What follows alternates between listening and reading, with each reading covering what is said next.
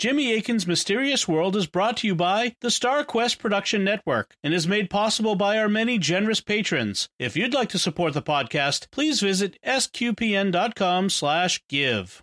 Previously on Jimmy Akin's Mysterious World. The practice of dowsing goes by many names, and it's been used for hundreds of years, at least. Dowsers use a variety of techniques to find water, gold, oil, and other things. Today we begin looking at the practice of dowsing, and we speak with an expert on the topic. What is dowsing? What do we know about it, and how does it work? Next time, we're going to go straight into the faith perspective on dowsing, and what we have to say will probably come as a big surprise for people. I certainly was quite surprised when I started researching the faith perspective on dowsing, so be ready for that.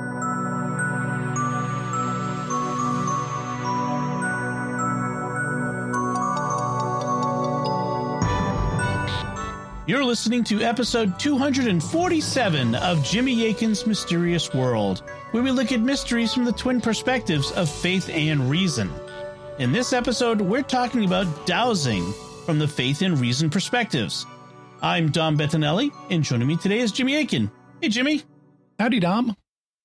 Last week, we interviewed Dr. Paul Smith on the history and concept of dowsing. This week, we look at it from the faith and reason perspectives. What does the Christian faith have to say about dowsing? What do scientific studies of it show? And what should we make of it all? That's what we'll be talking about on this episode of Jimmy Akin's Mysterious World. Jimmy, is there anything we should say before we begin today's interview?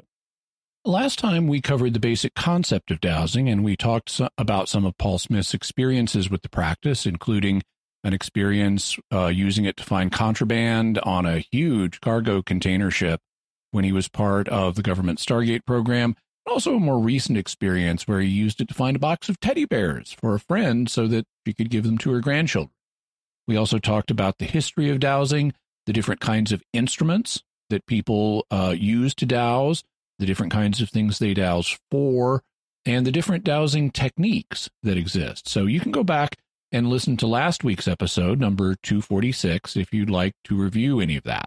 Having provided background on dowsing last time, this time we go into analysis mode. As always on Mysterious World, we look at things from the faith and reason perspectives, and at the end of last week's show, we had a cliffhanger where I just introduced the subject of the faith perspective. So that's right where we're going to pick up this time. We're going to talk about dowsing in the Bible, dowsing in Mormon theology, since Paul's Mormon, and what the Catholic Church has to say about dowsing, and be prepared for a big surprise there. I was very surprised when I started looking into the history of dowsing in the Catholic Church and what the Church has said about it. Then we'll look at dowsing from the reason perspective, and among other things, talk about what scientific studies have said about dowsing. Anything else we should know before we start? Last week, I talked about what's known as the ideomotor effect, and that's a subject that's going to come up again this week. The ideomotor effect refers to small subconscious movements, typically of the hands, that can be used to control the movements of a dowsing rod or pendulum.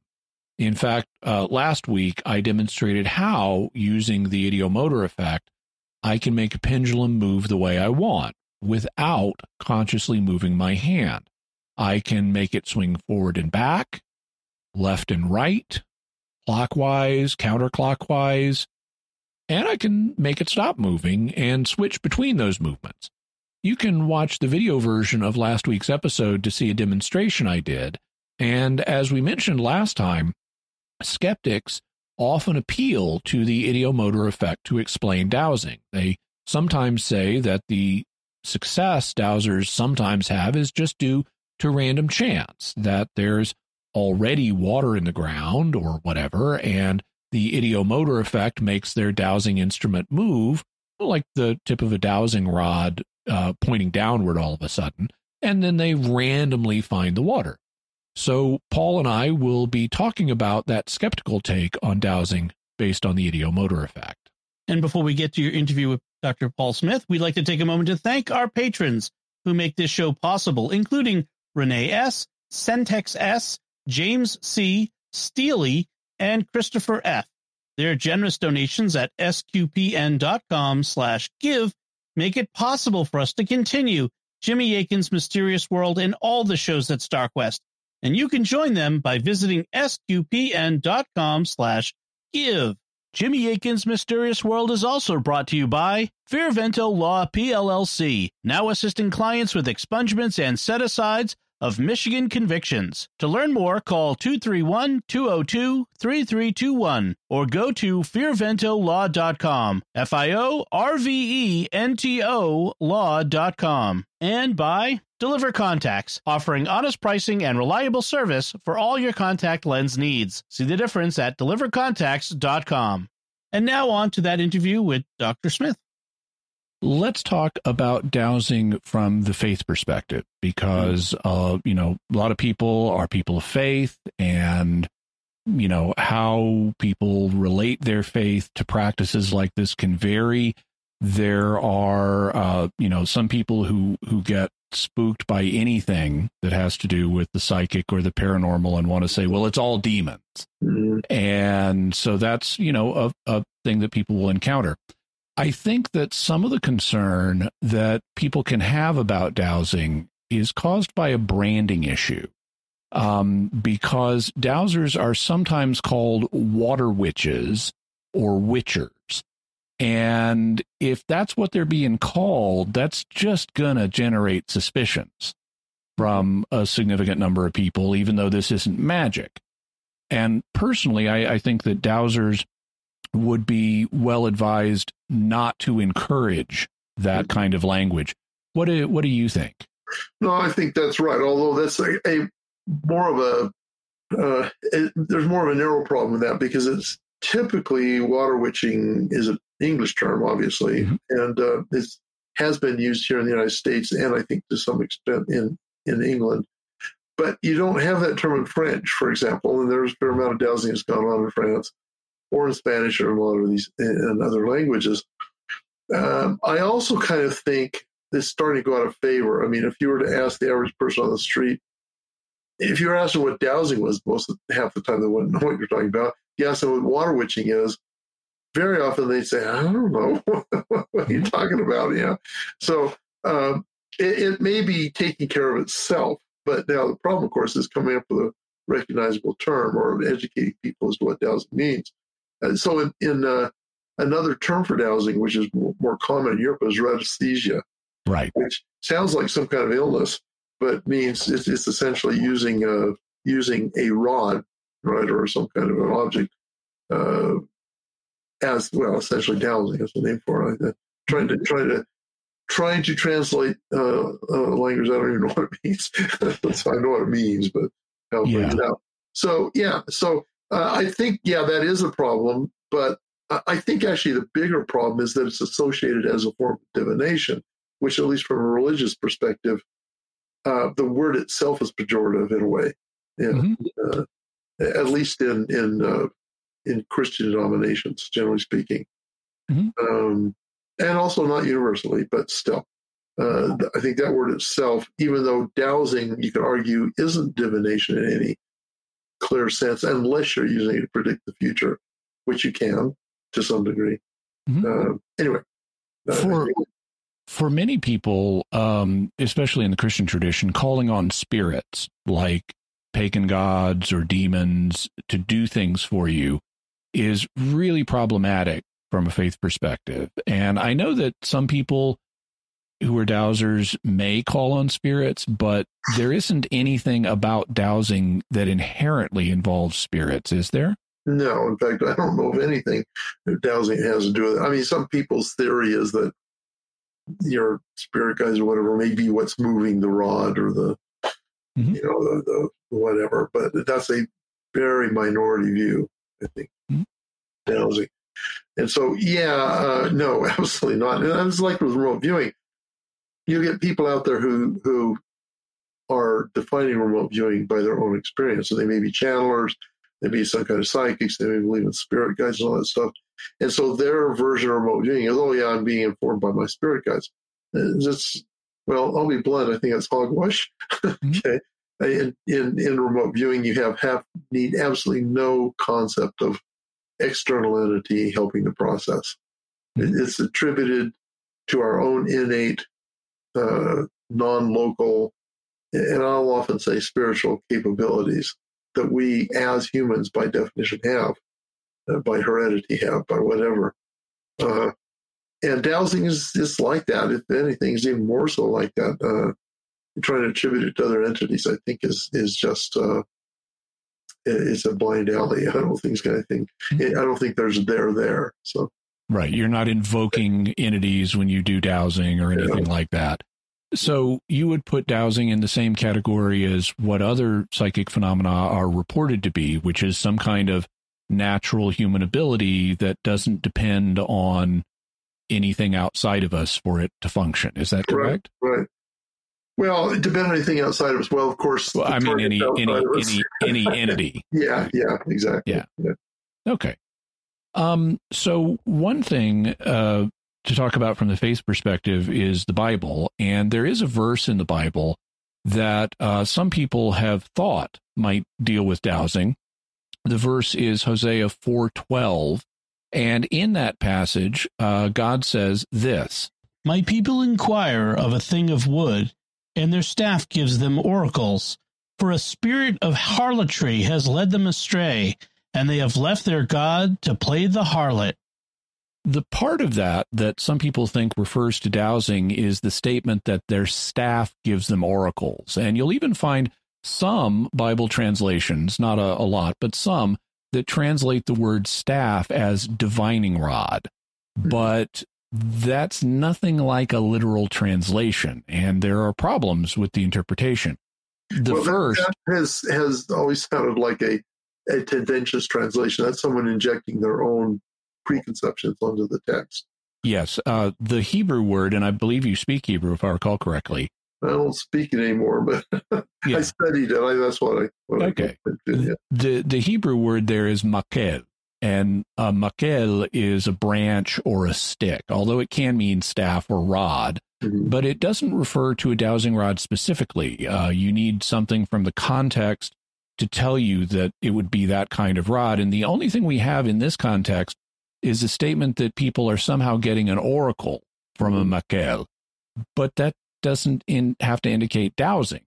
In the first place, there are lots of ways that you can do divining with sticks, and they're not all dowsing. For example, you could divine by randomly manipulating one or more sticks. That's the basis of the Chinese form of divination known as the I Ching, where you take a bundle of sticks and then you use a random process to form a pattern. Or you could take a single stick and let it fall and read the way it fell. You could take several sticks and draw lots with them, which is a practice we know was done in the ancient Near East, both among Israelites and among pagans. And in the New Testament. And in the New Testament. It's in the book of Acts, yes. Yeah. You also could look at a branch. Since the word means branch, you could look at a branch on a tree and notice the way it forks, or the way leaves are growing on it, or the way fruit is growing on it, and read a meaning out of that. So there's bunches of ways that you could get an oracle from a branch, and we don't have evidence here in the text that dowsing was the particular thing they were doing. Furthermore, if you look at the context, it makes clear that pagan deities are involved. And that's obvious if you read the whole chapter. But if you look just at the second part of the verse we're talking about, it says, "For a spirit of harlotry has led them, the Israelites, astray, and they have left their God to play the harlot." Harlotry is a common term that's used in the prophets to refer to Israelites worshiping other gods, and that's clearly the case here, because it says they've left their God to play the harlot. So even if this were referring to dowsing, it wouldn't be dowsing considered by itself. It would be dowsing done by calling on pagan deities, and doing anything calling on a pagan deity is a different act, morally speaking.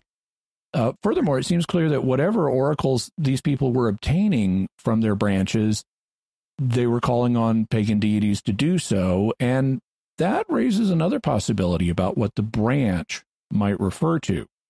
It might refer to a pagan idol. There were lots of little pagan idols known as teraphim, or household gods, that were made out of branches of wood. And let me interject that reading the first line of that verse, that's what I thought of at first. I mean, an idol made of wood, right? So yeah. Yeah. And it would make a lot of sense to say people are getting an oracle from their little pagan idol, since gods give oracles. It also may be a specific kind of pagan ritual object, that one of a few kinds that we know about. For example, the worshippers of the Canaanite goddess Asherah were famous for having a pole known as an Asherah pole that they used in their worship services. And so maybe this makel or branch is an Asherah pole.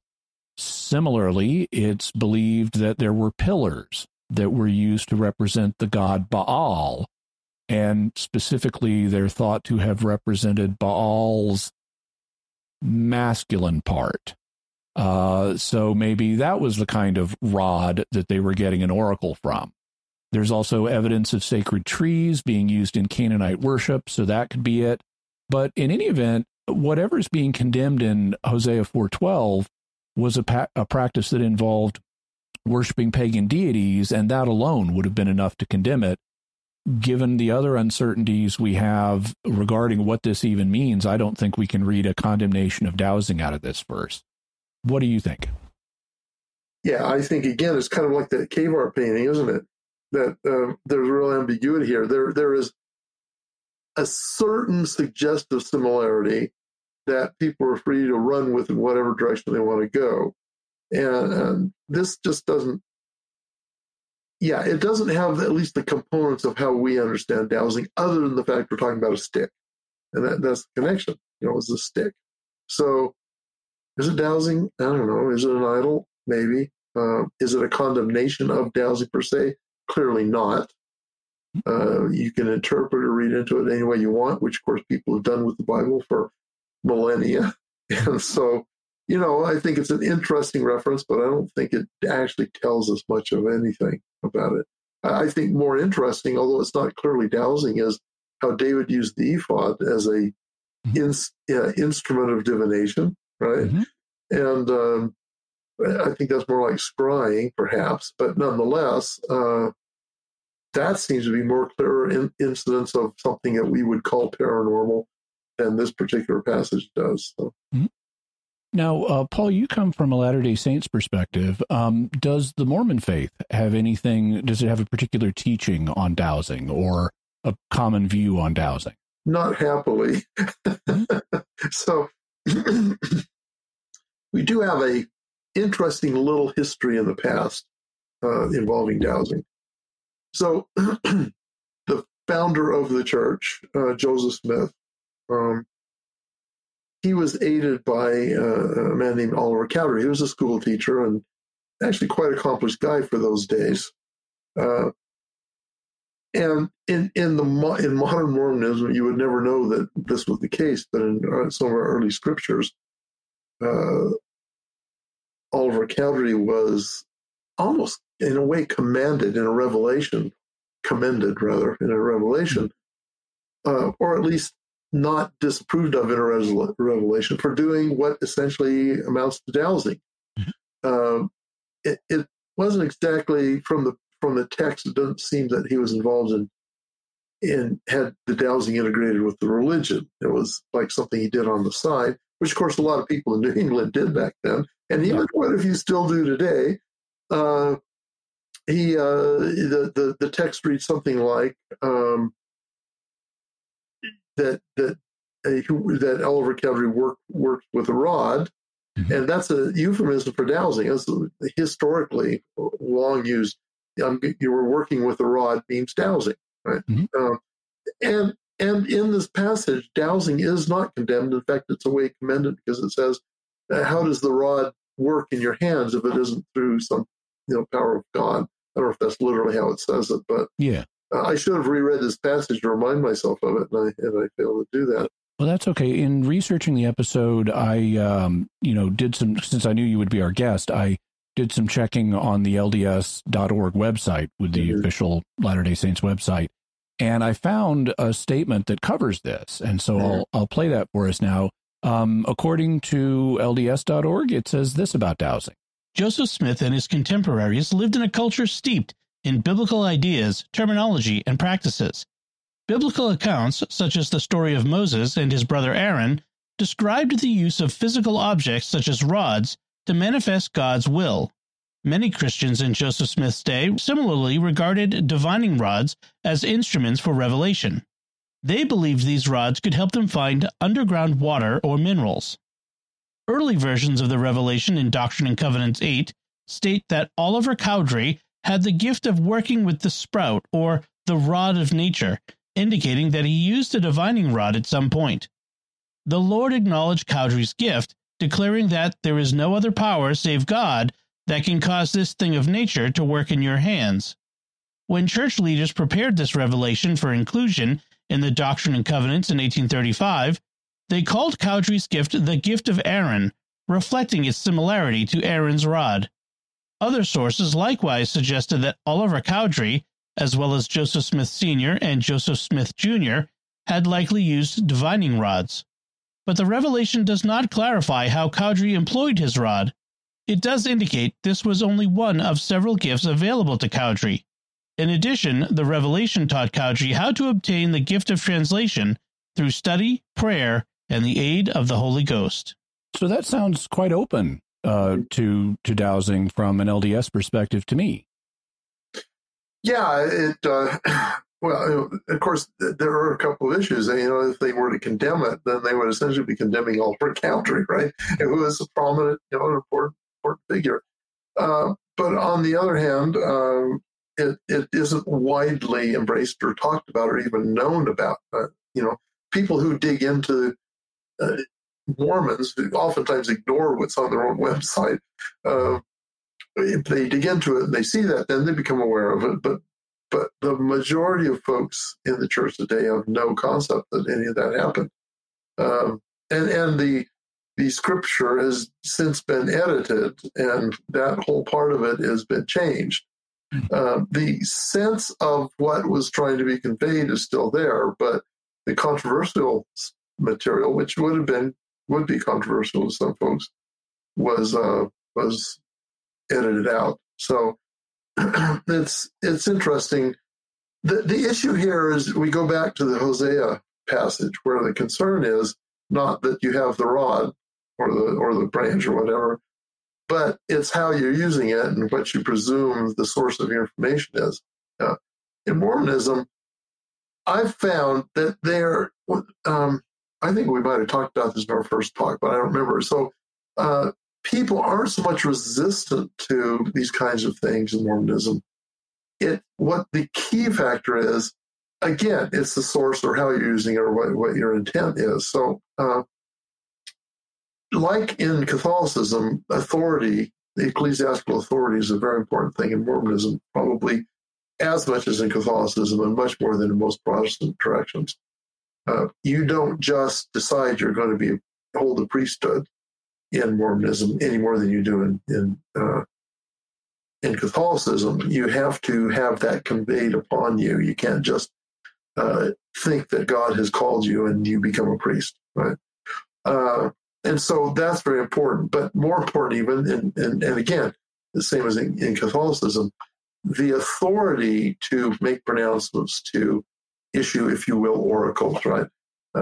To utter prophecy, to give counsel, guidance from God, has to come through the proper priesthood channels.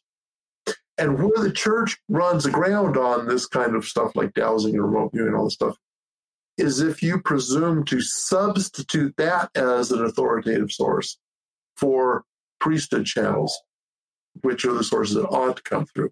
So if you start, this happened in the early days with Hiram Page. He was a guy who found a seer stone. Joseph Smith had used the seer stone translating the Book of Mormon, and Hiram Page found his own, and he was going around giving prophecies and guidance and counsel to the church outside of the hierarchical authoritative structure. And he was really called on the carpet for that. He was violating the principles, just as I think we're going to talk about Catholicism here in a second, just as I think it's probably kind of the same principle in Catholicism. It becomes extra, what would you call it? Not extrajudiciously, extra ecclesiastically, whatever, outside the church as an alternative source to the authoritative pronouncements, it would be frowned on very much there, just as it would be in Mormonism. Let's then talk about dowsing from the perspective of the Catholic faith. Of course, the church has a long continuous history, and so it overlaps with the history of dowsing, and people have had a lot of time to write and think about it. And in reviewing that history for this episode, it's mixed. There have been Catholics who opposed dowsing and Catholics who favored it. There are, like we said, people in every age who want to attribute anything out of the ordinary to the devil, and there have been people who've done that with dowsing.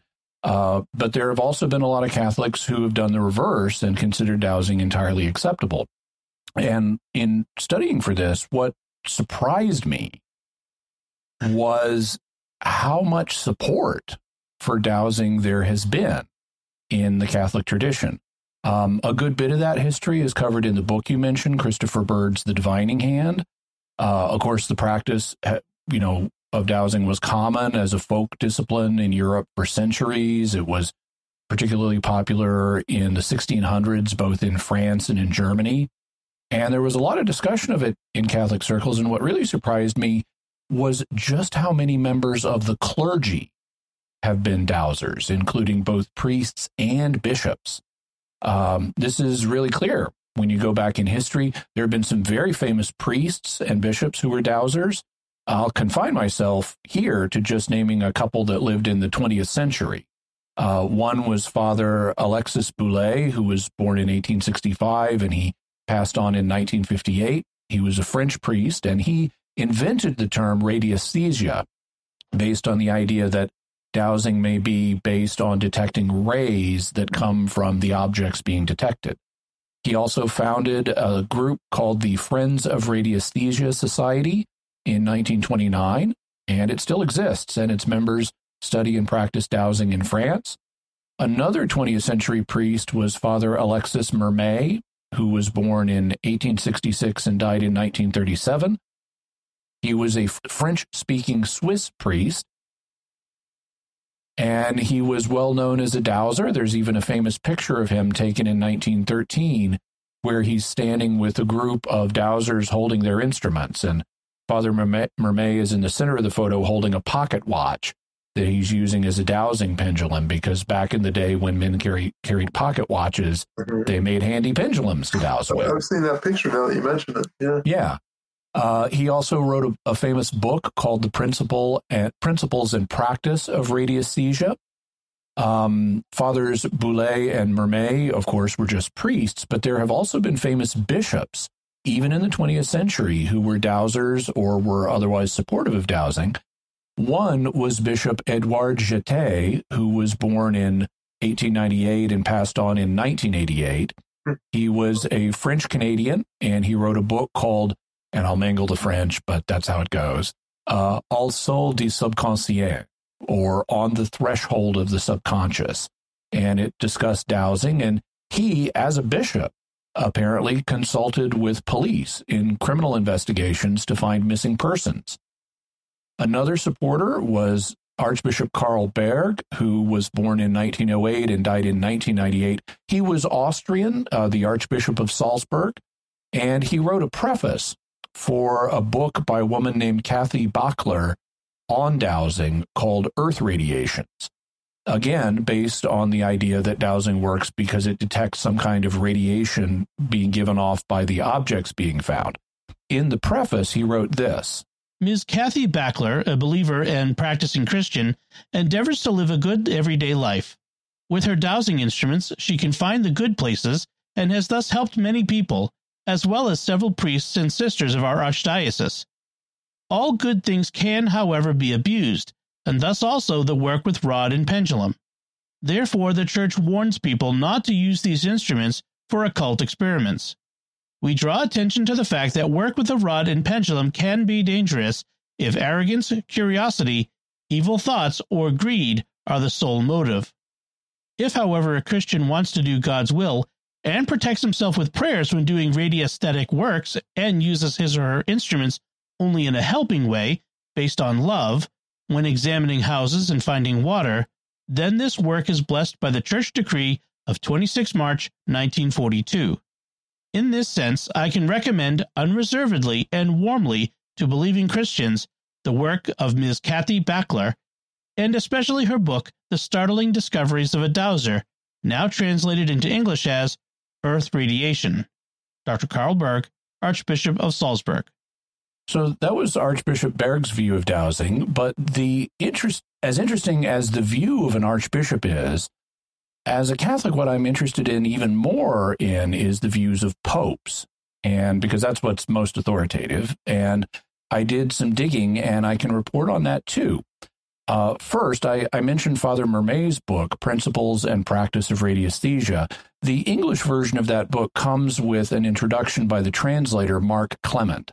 And in the introduction, Clement writes this: Even the Pope himself, who took a great interest in his work, appealed to him for help and guidance to solve problems which had left experts and specialists completely baffled. Unfortunately, Clement doesn't name the Pope sought for Father Mermet's help, but based on the chronology of his life, it was likely Pope Pius XI, who was Pope between 1922 and 1939. Clement continues by saying, He, Father Mermet, was consulted by the Vatican authorities for important archaeological researches in Rome, all of which met with success. The records are in the archives of the Vatican Library. So that's one indication that the Holy See was taking an open attitude towards dowsing in the 20th century, using it for archaeological research under the Vatican. Yeah, so that's intriguing. What you've uncovered here, I think, is really, I'm kind of fascinated by it. I wonder how accessible those records are. Well, they should still, you may need, I did an episode a while back of Mysterious World on the secret archive, which is now called the Vatican Apostolic Archive. And as long as you've got a history credential, you can essentially get a library card and have them pull up whatever you want. As long as you can do the language, right? As long as you can do the language, yeah. There's some more to the story. In 1935, Father Mermet's Society sent the collected volumes of their publication, the Bulletin of the Friends of Radiesthesia, to the Vatican. And they donated these volumes to Pius XI to be put in the Vatican Museum. And they got a letter back from the prefect of the Vatican Library, Monsignor Eugene Tisserand, who was named a cardinal next year in 1936, and he later became the dean of the College of Cardinals. But in May 1935, Monsignor Tisserand wrote a letter to Léon Delattre, the Secretary General of the Friends of Radiesthesia Society, and in it, Monsignor Tisserand said this: I would have written to you much sooner had it not been that I was required to attend an audience of the Sovereign Pontiff for the purpose of explaining to him personally the nature of the researches to which the members of your association are dedicated, and to tell His Holiness of your wish to have for the officers of your association and for its activities the apostolic blessing. The Holy Father was touched by the sentiments expressed in your letter and has charged me to communicate to you his paternal blessing. I should add that the Sovereign Pontiff has kept the last number of the bulletin of your association that I brought with me to the audience, so as to be able to examine it at his leisure. So Pius XI was briefed on what this French dowsing society was doing. He granted them his blessing for them and their work as dowsers. He accepted their gift of the collected volumes of their bulletin for the Vatican Library, and he kept the most recent issue to read himself. Now, all of those are unofficial actions. They're just what a pope did.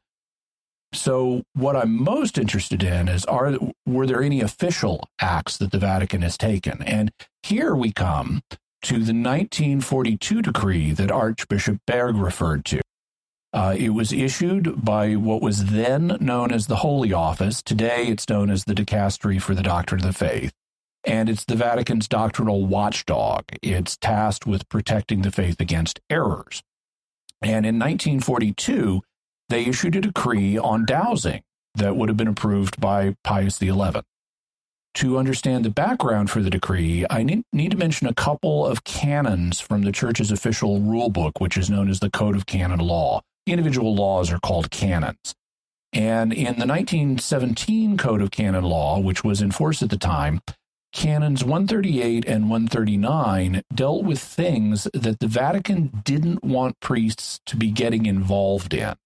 Not because the things were necessarily wrong, but because they could cause confusion if priests were engaging in them. For example, they didn't want priests gambling, carrying weapons, going hunting, going into taverns, or performing surgery on people. Since, if the surgery didn't succeed, people could get mad at the priest in the church. The priest killed my uncle, and now I'm mad at Catholicism. So they didn't want priests doing that. In any event, in 1942, the Holy Office issued a decree that used Father Boulet's term radiesthesia. And in the decree, they said this: "The Supreme Sacred Congregation of the Holy Office has given serious consideration to the troubles which, to the detriment of religious and true piety, arise from the consultations made by clerics of radiesthesia for divining facts and events." So they've been doing a study of the difficulties that can come up when people have been consulting priests and asking them to douse for them. The decree deals only with priests, not with lay people who are dowsing. And they say, "In view of the directives of Canon 138 and 139.1 of the Code of Canon Law, protecting clerics and religious from those matters which are such as to dishonor their office or dignity, or to do possible harm to their authority, the congregation makes the following findings." So they're basing this ruling on the two canons that are meant to keep priests out of confusing, troubling situations that could perplex the faithful.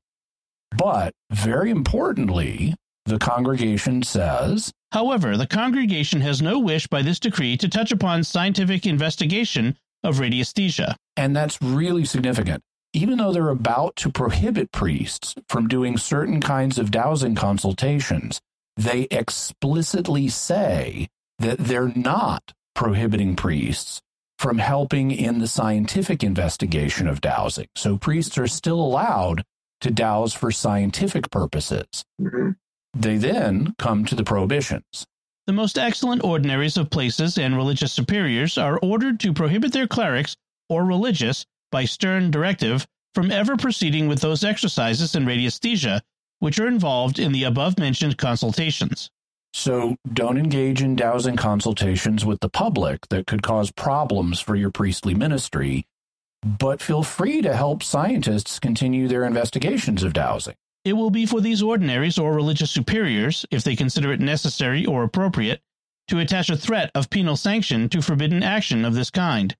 But if any cleric or religious should repeatedly transgress this ban, or if he should provide an opportunity for serious harm or scandal, the ordinaries or superiors should report this fact to the Sacred Supreme Tribunal, given in Rome at the Chambers of the Holy Office on 26 March 1942. Giovanni Pepe, Notary of the Supreme Sacred Congregation of the Holy Office.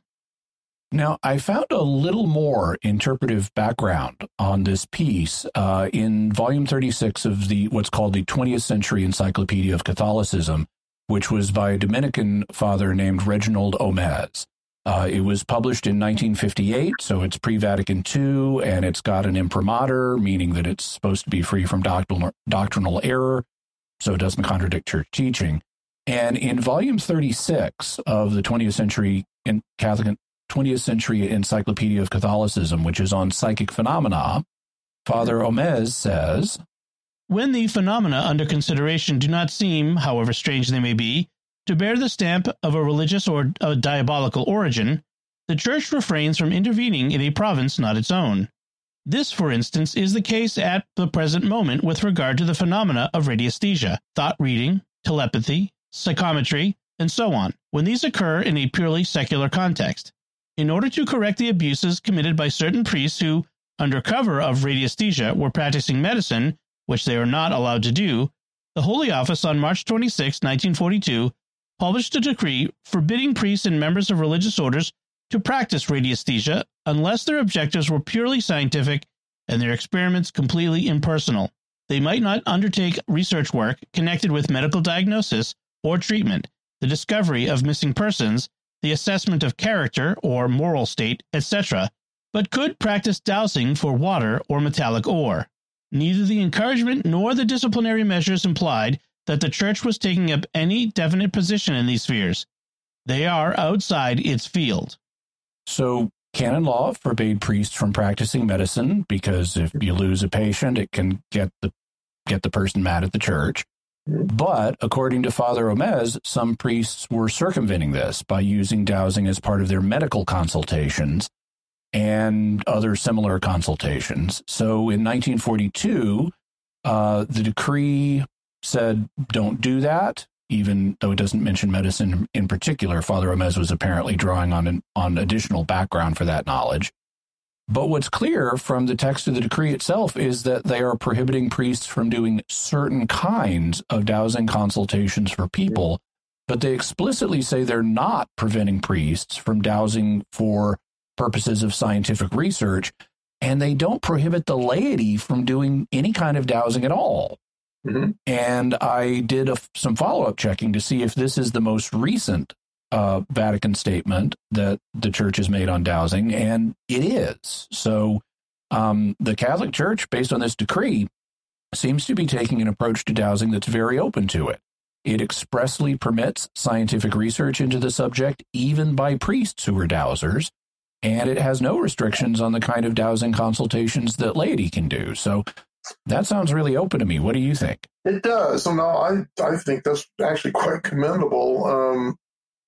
I'm puzzled by why they can't help find missing people. That one kind of took me off guard. But I would think that, now it didn't mention missing people in the decree itself, but that's how it was understood.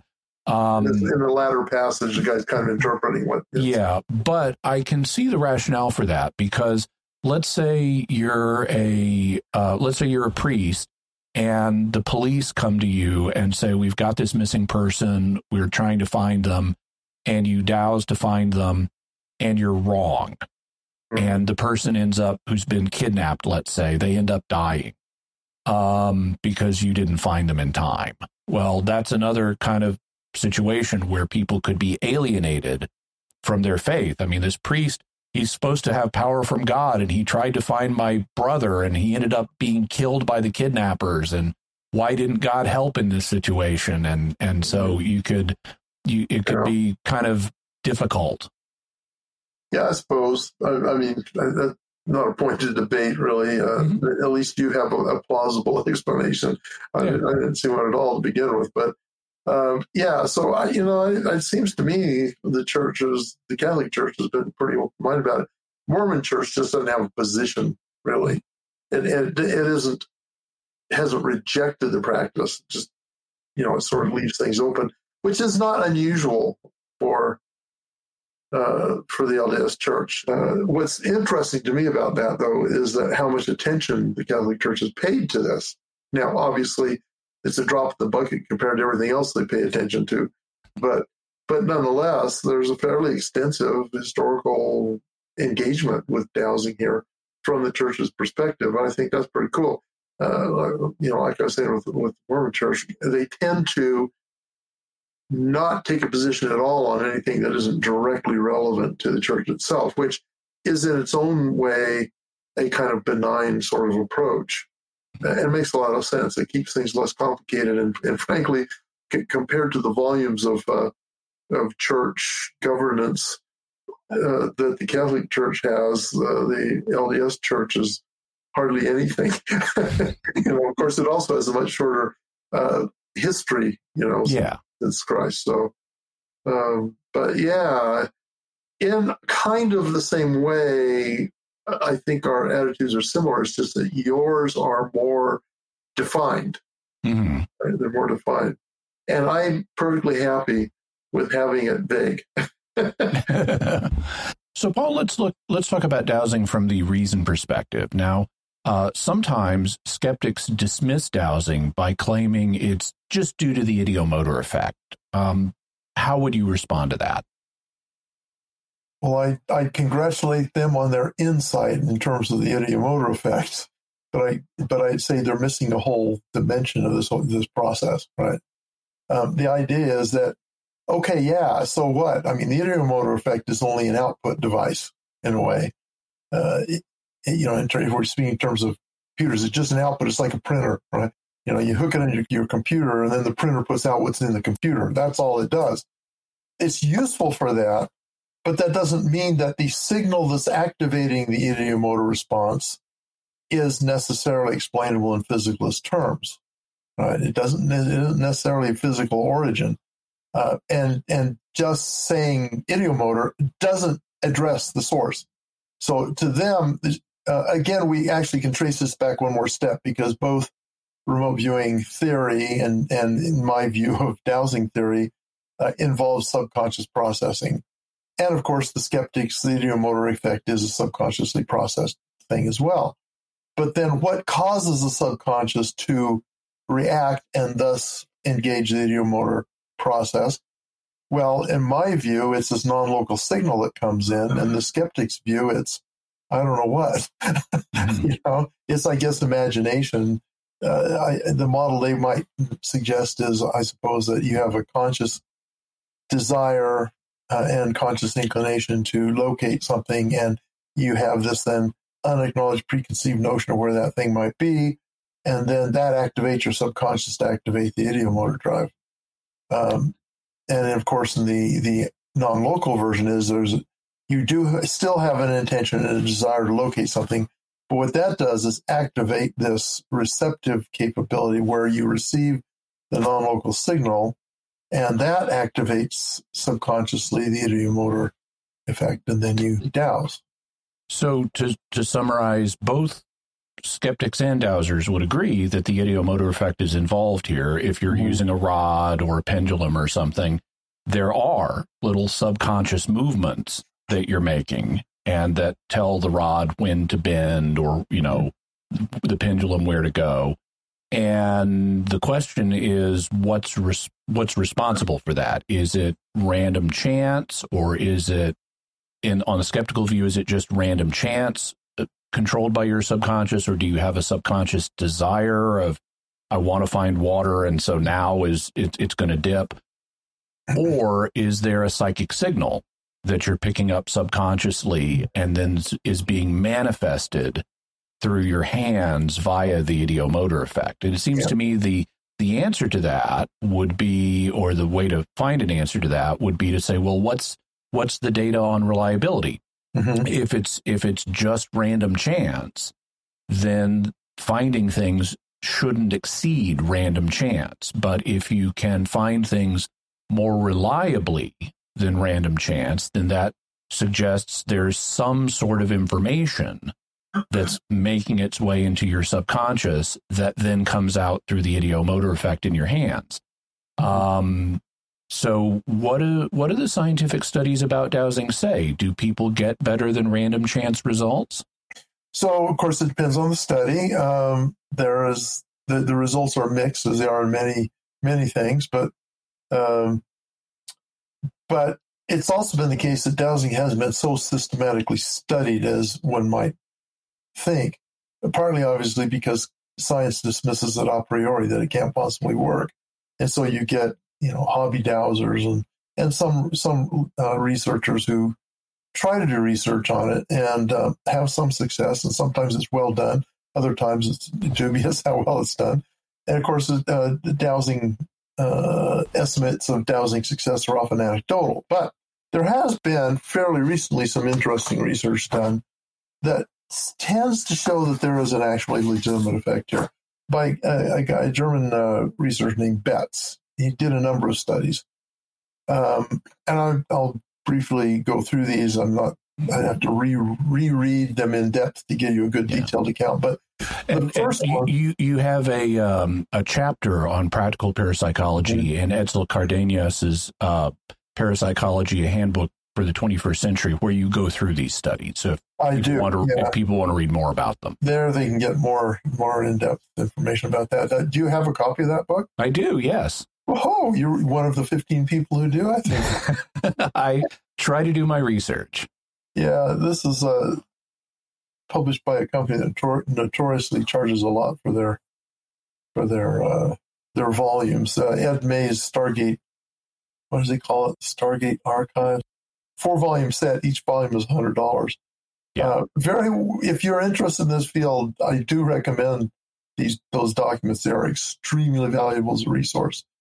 But you may have to buy them one at a time on credit or something. I don't know. But anyway, the same thing with the Handbook of the 21st Century Parapsychology. But yes, I have a chapter in there co-authored with Garrett Modell, a professor at the University of Colorado. So that's what he did very briefly. 2 of his studies. One was there was an area where they needed to find water. They're trying to track water down. And it was going to be evaluated using your standard water finding remote sensing technology, and the various ways they use technology to find water that is scientifically accepted, right? And then a dowser. And under similar, I want to say almost identical, in fact, it might have been exactly the same area. The dowser was assigned to try and find accessible water. And of course, then they used the standard technology to do it. And the standard technology was correct 3 out of, and I don't remember the other number, but it was like 30 times or something like that. 3 out of 30 times it was correct. And the dowser was right 13 out of 16 times, 16 or 17 times. And that's a big effect size. It's massive. So that's very provocative. Now, as far as replicating it, as far as I know, there have been no attempts to replicate it. Of course, the problem with replicating a dowsing situation is trying to get a control group, right? This case really lent itself to that because we had the scientific approach and the dowsing approach. And so that's very clear cut. Trying to come up with an experiment where you can have the control and the dowser on the same real estate. And of course, there's the water dowsing we're talking specifically about. It's a bit challenging to do that. So I think that's one reason why it hasn't been replicated, as far as I know. Betts also set up another experiment where there was a two-story barn. And on the bottom floor, they laid out a lot of these tubes that were capped on the ends. And some of them had water in them and some of them did not. And then the dowser was supposed to walk across the top floor and indicate where the tubes with the water in them were. And obviously you don't want them to indicate on the empty ones. And that one, and I don't remember exactly the stats on it, that one was successful as well. So we have 2 really promising research efforts here. Interestingly, of course, a skeptic weighed in, more than one weighed in, and tried to explain away the results. And another researcher, a guy named Ertl, these are all Germans, essentially trashed the skeptic's arguments. That, it was, in fact, I have to remember back, Ertl might have done a replication experiment. I'll have to go relook at that. But the skeptics, in my opinion, did not come out looking like they had made much headway. There was kind of like the Russians in Ukraine. So.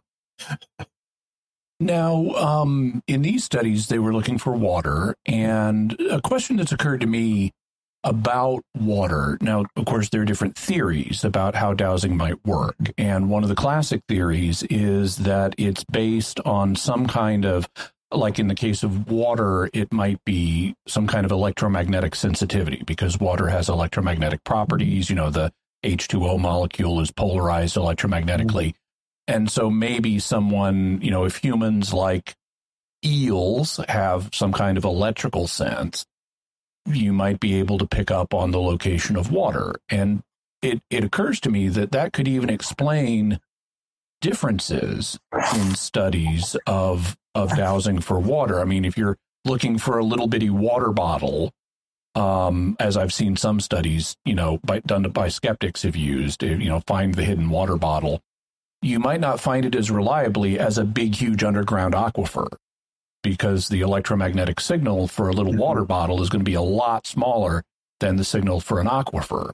And so if it were the case that that there were some kind of natural sense that dowsers are using to find water or metals, then that would be an interesting possibility. It could explain some things. And so, but obviously that doesn't explain everything, because people use dowsing to find teddy bears and contraband on ships. And so it doesn't explain those. Do you think that dowsing has one explanation, or could there be multiple explanations? Like maybe some cases are electromagnetic sensing, whereas other cases are purely psychic. Or do you think there's only a single explanation for dowsing? Well, ask me what I think is. I think I'll say yes. In other words, anytime we deal with a lack of understanding of causality, which we do in all of these related disciplines like dowsing, remote viewing, scrying, psychometry, all of these kind of things, I tend to be agnostic on trying to. I tend to actually try and exclude theories more than trying to find out what the right one is, because that's really how you do it. And what was it, Michelangelo, whoever it was, that said, how do you know what shape to carve out of this rock? He just says, well, I don't think it's Michelangelo, but anyway, I just carve away everything that isn't the thing I'm trying to get, right? And that's kind of how you have to approach these kind of unknown these situations where you don't know the direct cause and effect, and it's very hard to trace, because, in my opinion, it goes outside of the physical domain. So in this case, I don't know what to think. I know in many cases you can exclude things like electromagnetism, right? So it used to be long ago, like you mentioned, that people thought it must be magnetism made it work. Of course, back then magnetism was a magic thing too. They didn't know how magnetism worked. They didn't know why a magnetized compass needle pointed north. They didn't know why some particular material will attract other materials without any obvious connection between them. It's only been in scientifically relatively recent years that we at least have a working theory for how magnetism actually works. It was after the discovery of quantum mechanics that magnetism was finally figured out. Yes, at least as far as I think they figured it out, right? Yeah. So right now, I don't know what it is. For example, you can't exclude, obviously, map dowsing. There's no magnetic connection between you and the person you're trying to find. If you try and douse the future successfully, it can happen. There's no magnetic possible. Electromagnetic will expand the spectrum a little, electromagnetic possibility there. And I've always questioned where people say, well, if we're out dowsing for oil, it attracts the dowsing rod, which is why it moves, right? And I say, okay, well, how's it attracting it? Well, they might say electromagnetically. Okay, you're using a dry wooden stick, which is non-conductive. In fact, it's insulative. You're dowsing for something that does not have electromagnetic properties, at least at the attractive scale. I don't know. Mm-hmm. So let's say gold. I don't think you magnetize gold. Gold is non-ferrous. It does have electrical properties, but it's not going to. It's not like like magnetite. It's not going to pull a piece of iron towards it, or a piece of wood. Yeah. So in those circumstances, it's questionable whether magnetic is applicable. Now, we go back to the ideomotor thing, of course, and possibly we are like eels and or some other species that has electromagnetic sensors. Well, we do have electromagnetic sensors, don't we? Our eyes are electromagnetic sensing mechanisms, right? But in terms of detecting the emanations that we don't have otherwise apparent sensory mechanisms for, and then it activates the ideomotor response, and Dowsing implement points or does whatever it's supposed to do. I suppose that's a possibility. How do you tease that out? Well, I don't know. So consequently, I pretty much am agnostic on any particular explanation. I like the idea of there's some non-local signal that your subconscious picks up, and then that activates the ideomotor system, and then you douse. Now, there are some people, just to throw a little wrench into all this, who offer up examples where it's questionable whether it's the ideomotor process that is involved, and I can't give you specifics on that but I have mulled these over in the past. I'm not sure that there's a clarity there that can be expressed. So far as I can tell, it's still the top mechanistic explanation for how the implements work and how dowsing functions. Now, in terms of there being a non-local signal, so by non-local we mean it's not something you're directly detecting from an object. It's not like radiations emerging from the object and you're picking up on that. Yeah, well, I'm using non-local as a term of art here. So when we say non-local, the term actually came up, I think, mostly in quantum physics, because you're talking about non-locality or quantum entanglement, which is a apparent, and I say apparent because of the complications in the whole theory base for quantum physics, but there's an apparent, at least prima facie, cause-effect relationship without any actual causation being passed between the two parts of that cause-effect relationship. So, and the classic example is the quantum particle that you have has certain properties, and it has a sister particle that's on the other side of the Milky Way, 250 million light years away. And if you tweak a property on the one particle, its sister particle reacts on the same property in an opposite function, but it reacts instantly, just as if there's some kind of cause going from your action on this one particle to that sister particle out there. And yet it's provable that there is no cause that goes between. To give an example, if you take a photon and you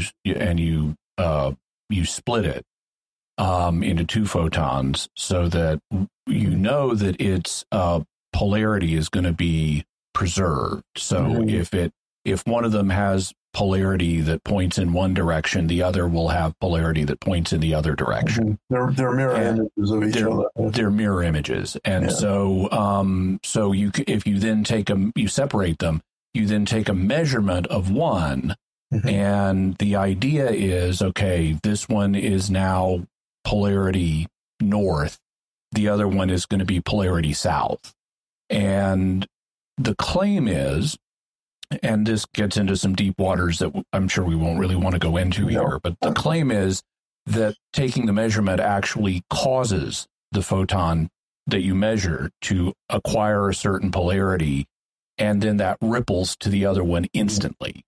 And that's described as being non-local. Now, in parapsychology, people have kind of borrowed this term non-local. It's not really the same as what quantum physicists are using necessarily. It's a term of art in quantum physics as well, right? Yeah. So when they say non-local there, it's also a little bit of a hand wave, just used in a different way.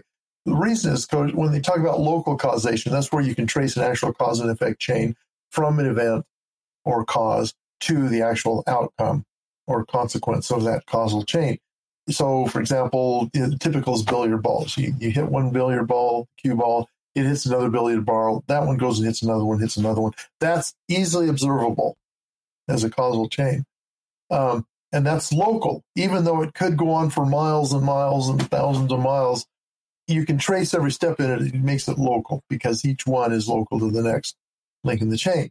But non-local is where you have a cause here and you have an effect here, and there's no connection, no that you can discern, right? So that becomes what we call non-local. So it applies in quantum physics with this particular quantum entanglement notion. But it's a perfectly legitimate term to use also when we're talking about psychic phenomena, right? Because it's either way, there's a non-local, apparent causal connection there. Just one that we have no explanation for how the cause gets to the effect. Now, in terms of the term signal, I know this goes back in remote viewing quite a ways. Ingo Swann, I guess, introduced the term signal line to describe the flow of information that remote viewers are getting. And the term signal kind of brings up the image of something radiating. You have a signal radiating from a source. And so you might say, well, okay, it's not electromagnetic radiations that people are picking up on. It's some other kind of radiative signal, which is why Father Mermet referred to this as radiesthesia. But it occurs to me, especially in light of the non-local aspect of this, like suppose I'm a missing person and someone douses and says, where is Jimmy Aiken? And they find me on a map. Well, I'm not emitting any kind of radiation just because I'm lost as Jimmy Aiken. So it occurs to me that another explanation, which also is sometimes talked about in remote viewing circles, is it might, rather than being like something radiating, a signal radiating from a source, it might be more like a database lookup.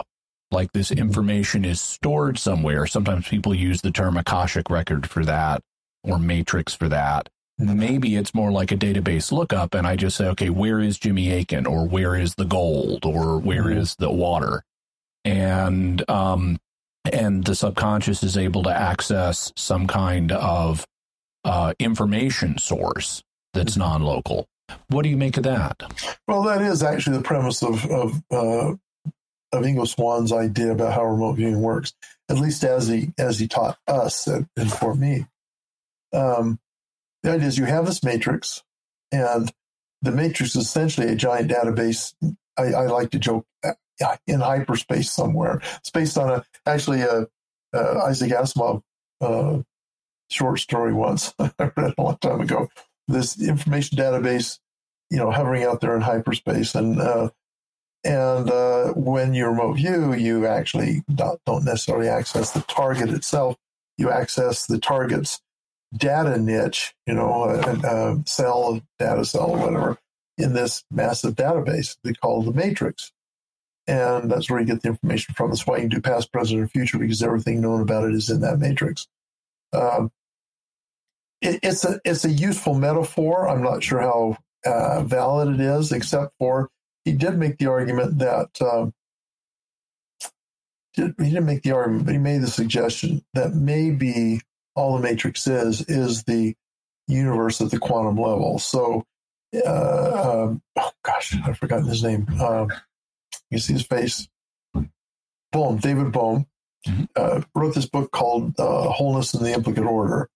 And he contrasted the implicate order, which is the level of subatomic particles, quantum level particles, and the explicate order, which is the world of things, the Newtonian world, so to speak, where, my television monitor, my computer monitor is part of that, you're part of it, of the explicate world. But the implicate world is exactly the same world. It's just at a different level of perception, right? So, and there's Ingo kind of suggested that maybe his idea of the matrix is really just the world at the quantum level, because, of course, quantum level, everything is entangled.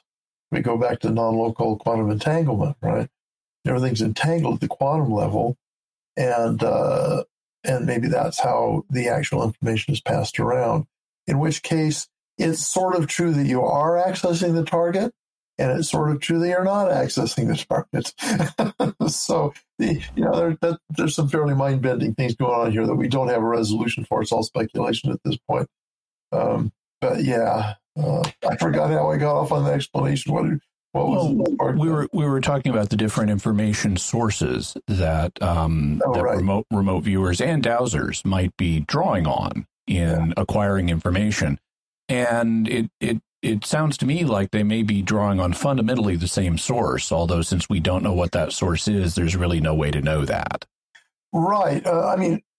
So we don't know if there's no way to know that, but at this point, we don't know of any way there is to know that. Right? Yeah. So that's the situation. One of John Ashcroft's known unknowns.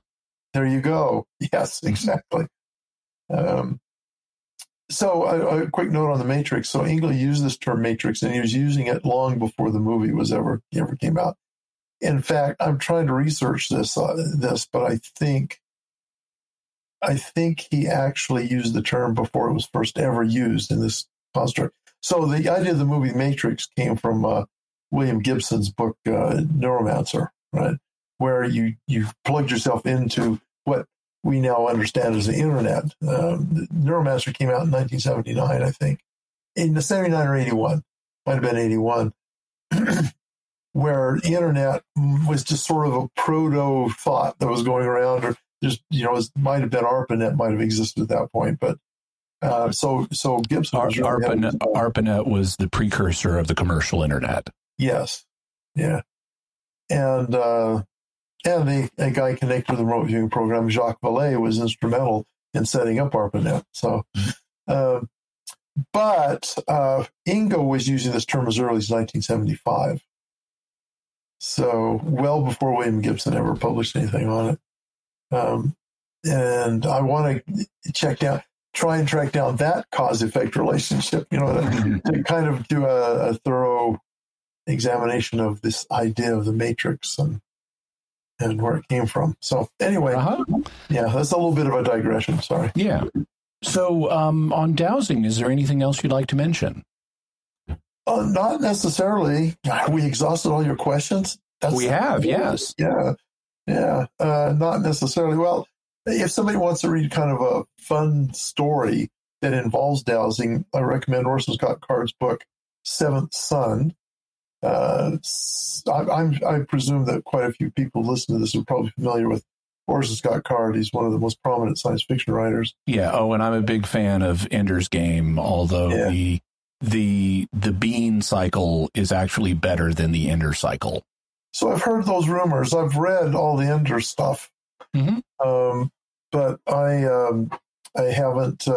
I haven't got into the bean. Oh, you should totally read Ender's Shadow and the subsequent novels. They are much more direct and straight ahead. And I've shared Ender's Shadow with other people who've read Ender's Game, and they've agreed it's better. Seeing the story from the perspective of the other character, Bean, adds all kinds of new dimensions to it. Well, I have a copy of Ender's Shadow. I got it right off the bookshelf at Tom Doherty Books. I was there to sign my contract, and they have all these huge shelves full of their books, right? And he said, well, you can have any book here you want. I said, well, I haven't. Let me grab that one. I've read all the Ender's books. Let me grab that one. So I haven't read it yet. I've had so many other things on my plate. You know what? I read fiction on the elliptical, and I'm almost done with the book number 4 in the Expanse series. So I'm looking for something else. I don't want to read another Expanse book yet. So maybe that's the one. I'll finally break down and read Ender's Shadow. Check it out. It's really good. There is much more to the character Bean than you would know from reading Ender's Game. He's really much more complex than you would guess. And you've been there before. So I've been there before. So anything you'd like to pitch? Well, if folks are interested in dowsing, obviously there's the American Society of Dowsers. Maybe you have a chapter nearby. And of course, Bird's book, The Divining Hand, Christopher Bird's book, The Divining Hand, is awesome. But I do offer, I should say another company offers a product that I've collaborated in called, it's a dowsing DVD set. It's an actual training program that teaches you the basics and gives you some opportunities to learn how to do dowsing. Not so much as I call it continuum dowsing, where it doesn't teach you how to douse for water. It teaches you how to do like map down dowsing and diagram dowsing and things like that. It's called, well, if you go to learndowsing.com, you can order it. But I mean, people are interested. I am biased, perhaps, but I think that's the best distance learning or home study course you can get to help you learn how to dowse. I've gotten a lot of success stories from students about how they've used it. One guy even won $100,000 in the lottery. Having gone through my course. Now, I'm not promising you're going to do that, but when it comes to success stories, that's quite a bit of success. So, indeed, and we'll have links to all of those resources so that people can investigate them further. Well, thank you very much for joining us again, Paul Smith, here on Jimmy Akin's Mysterious World. Well, thank you. I always enjoy interacting with you. You do more homework than any 10 other interview hosts that I've ever talked to. And you ask really great questions. And, of course, we have a great friendly interaction, and I appreciate that. So thank you. I hope to come back again on some other topic that we haven't beat to death, right? We'll do it. Thank you so much. You betcha. Anything else we should say before we close today's episode? No, I'd just like to thank Dr. Paul Smith for appearing once again on Jimmy Akin's Mysterious World. It's always great to have him on, and we'll have him on again in the future. Awesome. Looking forward to that. So, Jimmy, what's your bottom line on dowsing? Dowsing is an ancient practice that has been used to find many things. It's most famously used to find water, but it's also used to find minerals, gold, and oil. It's even used to find missing people and criminals, and to answer all kinds of different questions. Dowsing is not mentioned in the Bible, and the Catholic Church is actually open to the practice. In its most recent authoritative statement on the subject, the Church did not have a problem with priests dowsing in support of scientific research, and it didn't have a problem with lay people dowsing at all. Dowsing does not involve calling on spirits. It presents itself as a natural psychic ability, which means that if it works, God would have built it into human nature, and there is some scientific evidence suggesting that it does work. But, as always, you can make up your own mind. Jimmy, can you tell us what further resources we can look at to learn more about dowsing? We'll have a link to the book that Paul recommends, Christopher Bird's book, The Divining Hand, the 500-Year-Old Mystery of Dowsing. Also, the book I mentioned, Edsel Cardena's book, Parapsychology, a 21st Century Handbook, that has a chapter in it called Applied Psi, which is co-authored by Paul Smith. And actually, the Kindle version of the book isn't too expensive, so check that out. Also, Cathay Bachler's book, Earth Radiation, which we'll have a link to a physical copy of, and it's available to read online at archive.org. Abbé Alexis Mermet's book, Principles and Practice of Radiasthesia. I mentioned Edsel Cardena's book. Also, we mentioned the Stargate Archives that Edwin May puts out. We'll have a link to the first volume of that, from which you can find the others. Articles on the idiomotor effect, the Jewish Encyclopedia on Teraphim, the LDS Church on divining rods, the page we quoted from. Michael Faraday's idiomotor effect experiment. We have a video on that, so you can see yourself how he was able to demonstrate that things like table turning are produced by that. Also, an article on archaeology and dowsing, information about Father Alexis Boulet in French, and Father or Abbé Alexis Mermet in French, a link to the American Society of Dowsers, and Paul's DVD course at learndowsing.com.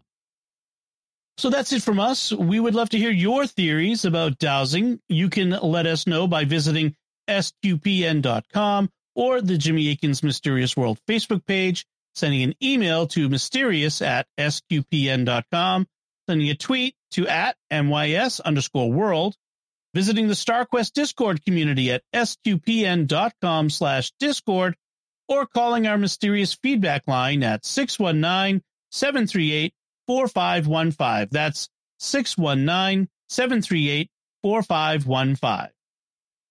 And I want to say a special word of thanks to Oasis Studio 7 for the video and animation work in this episode.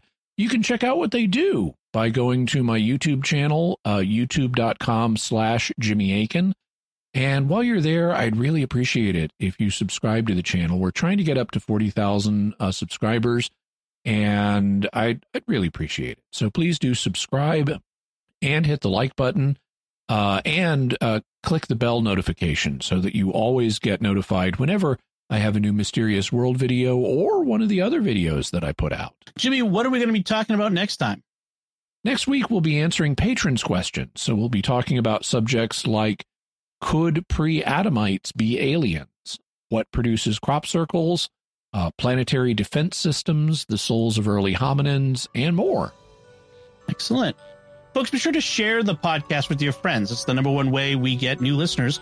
And write a review or give a rating wherever podcast directories allow you to do that. That helps us grow this community and reach more people.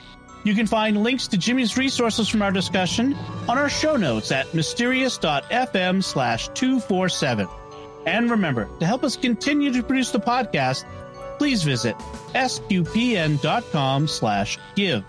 Jimmy Akin's Mysterious World is also brought to you in part through the generous support of Aaron Ferguson Electric and Automation at aaronv.com, AARONV.com, making connections for life for your automation and smart home needs in North and Central Florida. And by Catechism Class, a dynamic weekly podcast journey through the Catechism of the Catholic Church by Greg and Jennifer Willits. It's the best book club, coffee talk, and faith study group all rolled into one. Find it in any podcast directory. Until next time, Jimmy Akin, thank you for exploring with us our mysterious world. Thanks, Dom. And once again, I'm Dom Bettinelli. Thank you for listening to Jimmy Akin's Mysterious World on StarQuest.